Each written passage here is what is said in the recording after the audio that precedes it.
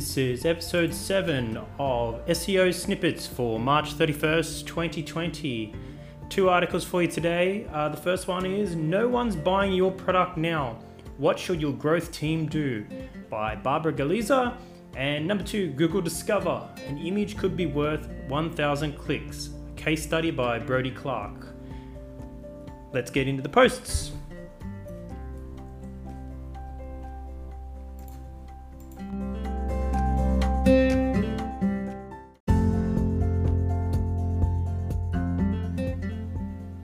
Article 1, No One's Buying Your Product Now. What Should Your Growth Team Do? By Barbara Galiza. It's posted on medium.com. Let's jump in. My local bakery has a 1-week wait queue for sourdough, but I'm assuming you're not seeing the same demand for your product now. If you are, e.g. Slack's Q1 earnings, then it's clear what your growth team should focus on: onboarding and activation. Here are 5 activities that acquisition, growth, and performance marketers can work on during pandemic times. Number 1, acquire cheap leads through performance marketing. CPMs could reach an all-time low during this pandemic. This research from performance agency Nest says global CPMs, that's cost per thousand, for e-commerce have already dropped by 50%. If you rely on outbound sales, this is actually a great time to invest in lead generation campaigns. Use gated content that's extremely relevant for times like these, e.g. this blog post. People are hungry for information, and if you can provide them with valuable knowledge at difficult times, you will see the uptick in your click-through rates.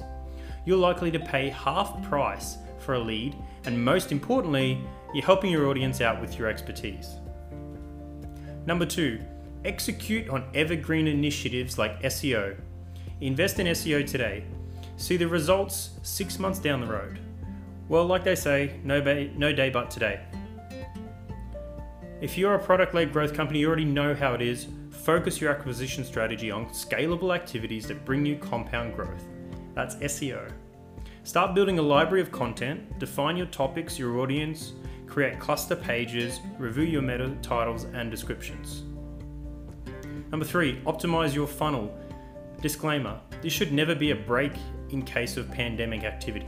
If you're not constantly optimizing your registration, activation, reactivation, and forgot password flows, you're likely missing out on some big wins. How big of a win? I did data modeling research for a B2B SaaS startup, and this is what I saw. Quote, an increase in visitor to trial conversion by a 1% point would lead to a 30% increase in ARR 2 years down the road. How's that possible? It's top of funnel. A small increase there trickles all the way down. This company mostly grew organically through word of mouth, but most importantly, through being discovered in the wild. The more companies use their product, the more companies they would acquire. This means a funnel improvement that would lead to 1 additional trial in day 1 would mean that by day 730, they would have 3 additional paying customers. Point 4, refresh your retargeting and branded search campaigns creatives. Let's assume that with this pandemic, the need for your product has decreased. People are not Googling for the problem you're solving. Prospects don't want to talk to you on the phone. Realistically, who can you convert? Those that were already considering buying your product. Give your retargeting fresh assets and maybe throw in a special offer. This is also a good opportunity to remind them of the value of your product. A webinar or article could do a great job here. And last but not least, point 5 here we have review your attribution and taxonomy. Story time. I wrote over 20 white pages on performance marketing data for a big tech. These topics were for CPM trends, post-GDPR, and targeting accuracy for certain exclusion audiences. For each white paper, I spent around 80% time on research and 20% writing. Out of the research time, 20 to 30% would be reviewing and fixing the campaign's naming conventions. If you don't have a naming convention, or if your naming convention has errors, you're limiting what you can learn with your data, or worse, you're basing your decisions on incorrect information. You should have a defined taxonomy for all of these. Your Google Analytics, or Heap, or Mixpanel, etc. Your UTM tags, and your performance campaigns. This is the most common mistake I see at startups when it comes to data. They will implement multiple analytics tools, even Hotjar, but they don't define a naming convention. A lot of the data is often rendered useless because of this. And that ends the article here, but a couple of points, let's reiterate there. So we saw that Barbara is saying that we should, number one, look at our CPM marketing. So if you're spending money on Google AdWords or potentially even Facebook, you're paying cost per 1,000 impressions. Right now, cost per 1,000 impressions, at least in e-commerce, have halved, so at a 50% discount. People are pulling in their marketing budget. If you've got the budget right now to reposition yourself or to continue to press your advantage, now is the time to get double the amount of impressions, double the amount of eyeballs on your brand, on your advertisements than you would normally. Number two, SEO. Again, DD, double down. She's saying here that being able to build and construct your web presence right now, while everybody's busy writing about coronavirus and things like that, you should be doubling down on your SEO and your content marketing for articles that are related to your business and your industry. You won't see any feedback from this immediately, but now's the time to start doing it and publishing it and reaping the rewards later. Number three is squeeze your funnel. Make sure you've looked at the optimization of your funnel from the start to the end, and make sure you're squeezing out as much optimization as you can, as much conversions as you can. Get your signups and your product buys, or your Zoom meetings, whatever it is for you. Make sure you squeeze people into that next stage and continue to optimize that. Now, if you can't bring more people, if your industry is not very productive right now, if there's not a lot of people looking for you, the least you can do is make sure the people that are coming to you are really moving on to that next step. Number four, refresh your retargeting. People have already seen you. Maybe you did try and squeeze them in that funnel, but they just haven't got there yet. Now's the time to refresh your retargeting and double that up with point one. Retargeting is generally cost per 1,000, right? You can use that half price to hit more people with your retargeting, hit more people for half the price, hit more people more often potentially, increase your limits from 2 to 4 ads per day per person. And number five is review taxonomies. This probably won't drive anything for you immediately either. In my opinion, the best thing you can do with reviewing this is make sure you do it, make sure you've got a convention. You may squeeze some extra learnings out of this if you do review this now, but if you don't have this in place, setting it up now means that you're always going to make better decisions in the long run, which obviously we all want to do. That being said, again, that was Barbara Galiza on her Medium blog. If you do a Google search, you can find that. I will put the link in the show notes. Let's move on.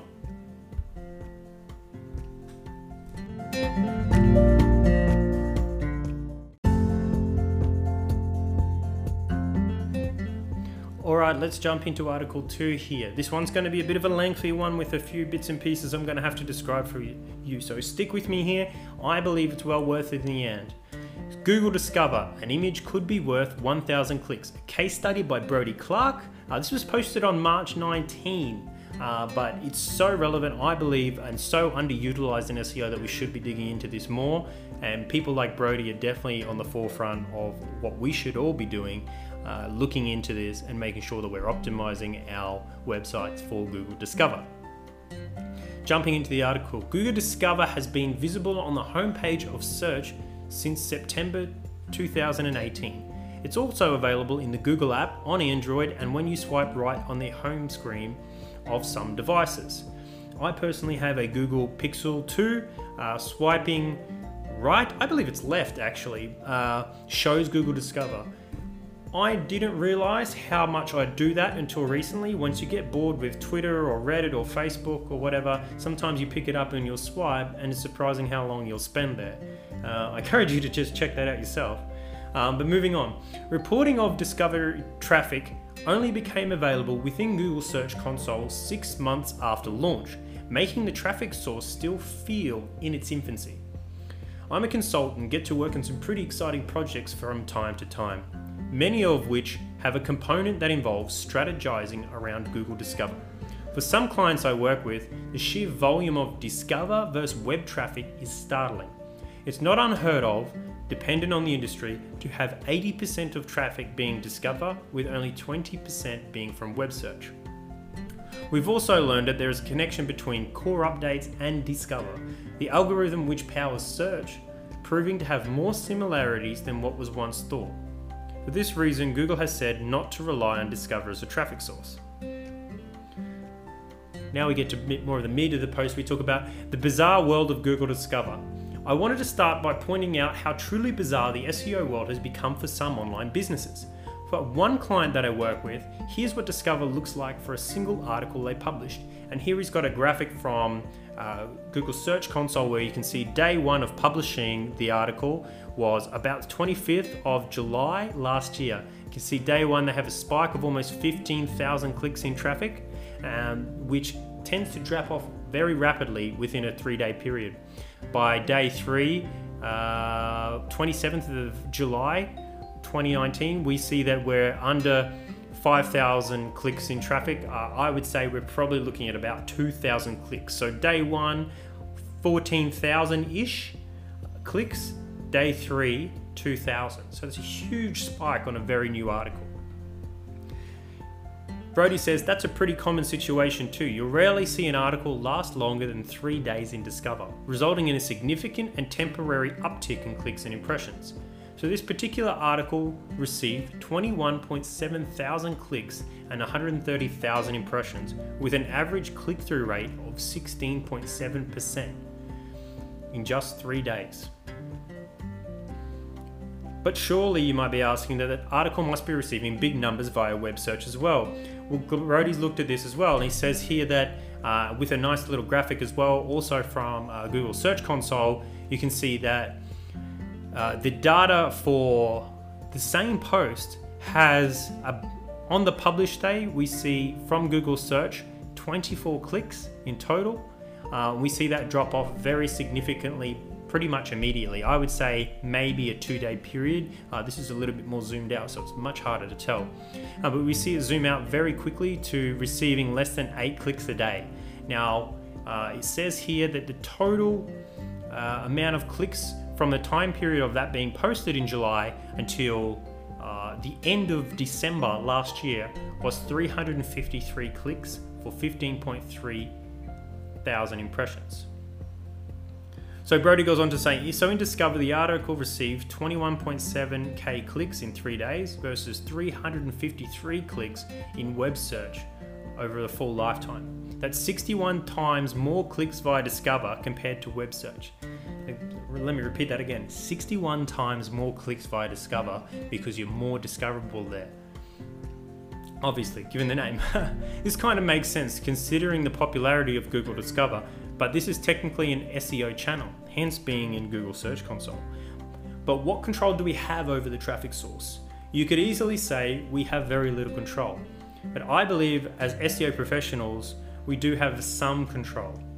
So let's first look at a case study. Now I won't read this case study for you out end to end, I'm just going to try and skim this as well. So case study, how my SEO blog ended up in Google's Discover feed. For any site that I've worked with, that is looking to receive Discover traffic, I find there to always be that breakthrough article that makes them more likely to be considered for future pieces of content. Brody talks about in this section his piece of breakthrough content, which was a piece of content he produced very quickly, I believe, in an afternoon around FAQ schema and implementation of that. So you can see here, he shows us a graphic of his website traffic over the past couple of months. So what looks like about the beginning of January to more or less middle of March, about when this was written, I would say. You can see here that he's pretty much averaging less than 500 sessions per month here. No, sorry. I would say it's probably about, let's give it a round number and say 1,000 impressions he received in January. His big break for discovery here seems to have happened in March when he posted that, around about the beginning of March, end of Feb, and we can see that The highest peak of sessions that he had prior to that was 250. Posting that article, he got a bump up of about almost not 1,000 quite. Looks like here we're about 800, 700. Managed to receive 482 clicks for that article from 4.9 thousand impressions over 3 days. So 482, 4.9, roughly 10% click-through rate because he was featured in Discover. So an extra 400 clicks over 3 days just from posting and getting featured in Discover. The important part of this section here, we're going to dig into Google's documentation for Discover. So within Google's documentation for Discover, which I'd highly recommend reading, it states the importance of using high quality imagery in your content, with 6 references to images. A summary of the main references include: 1. Use high quality images in your content. 2. Make sure your images are large instead of thumbnails.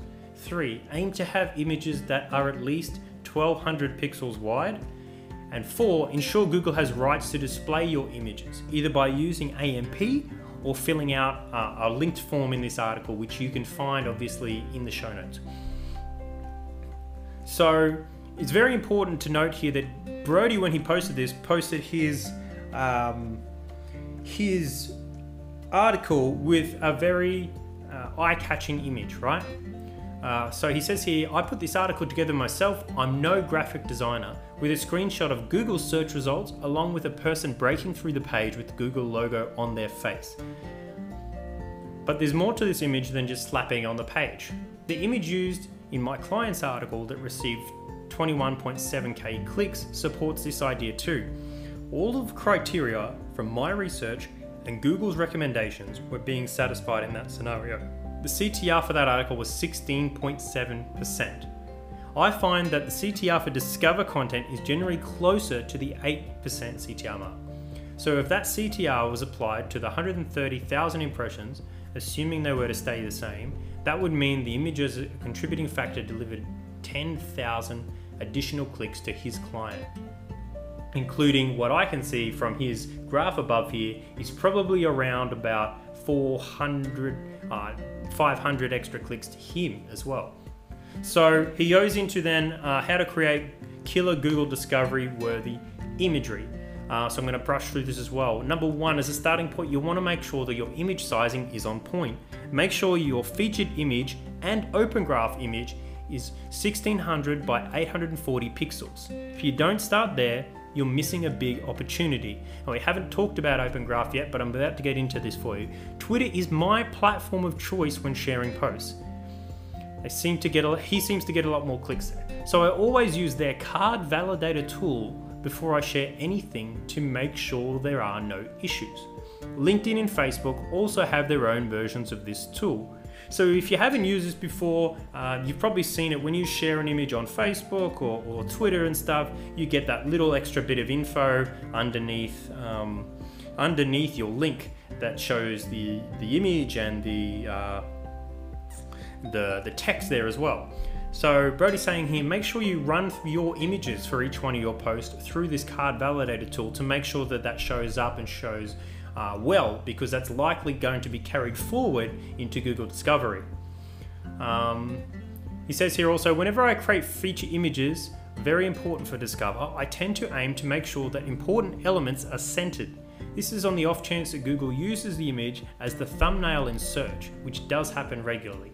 So point 2 there, make sure that when you create these images of that size, so 1600 by 840, make sure that you center the main features in the image so that you don't get anything cropped or cut out or compressed in a way that makes it unreadable.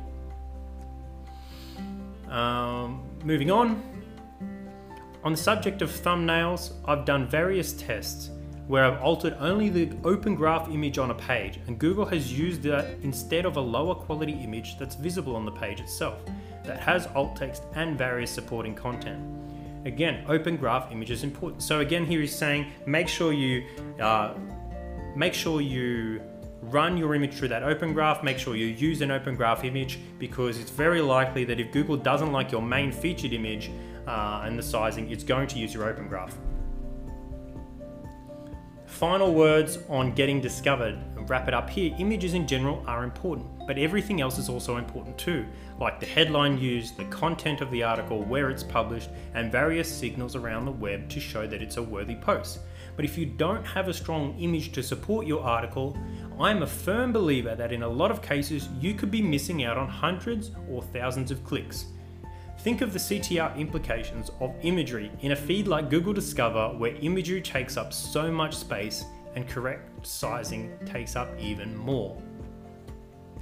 When you're developing your next piece of written content, think to yourself, what can I do to make my feature image more attractive to Google Discover? Okay, that was a long one, but to wrap it up here, let me cover off the main points for you so you can get this in your head and think about this. Maybe go into your blog today or post something today and run this through yourself. So the main points are, to be featured in Google's Discover, from the case studies that we've seen here, we need to make sure that we're optimizing the images for the articles that we're posting. There are many other factors, but that is extremely important. On the note of images, here's the main points. Number one, HQ images. So make sure you use high quality images. Unique images preferably, professionally designed also. You don't want to be featured in Discover and then have your image not look so good. You don't want to have a grainy picture or photograph you've taken on a mobile phone if you can avoid it. Make sure that you've got sizing correct. So 1600 by 840 where possible. Google does list 1200 pixels wide for its images, so you may have a bit more room there to go under if you have to. Number two, make sure Google has the right to publish your images. So if you're not using AMP, or if you don't see your images showing up, maybe you've no indexed some of them, make sure that Google can post them. If you're still not sure, you can find this, the link to this article in the show notes, and you can go there and make sure you complete the Google form. Number three, center the main elements of your image. So it's great to have a big header image and whatever, and that may look good on your website or Facebook feed or whatever you're looking at, but for Google Discover, and probably for sharing on Facebook if it's not a header image, etc., make sure you center the main elements so that nothing gets cropped out. That also applies for thumbnails in search too, which is happening more often. And number four, the point here is use Card Validator for Open Graph. So use a Card Validator or Open Graph Validator from Facebook or LinkedIn or Twitter. You can probably do a quick Google search to find those. If not, again, there are links to those in this article. And that's it. I hope that helped you. There's some clear, actionable points there. On the first post, definitely go through and look at your funnel, look at your CPM marketing as well, see how you can update and push more people through your site. And if you want to try a little trick and get put on Discover, go and assess the images that are on your site, assess them before you put them up now on your blog, and see if you can get yourself featured there. That's all I have for you today. Thank you for listening. A much longer episode than I intend to have in future. And as always, please subscribe. If you do have feedback for me, you can find me on Twitter at Patrick Herbert, Herbert 0. All one word, no spaces, dashes, dots, anything. I'm so open to your feedback. Thank you again for listening, and goodbye.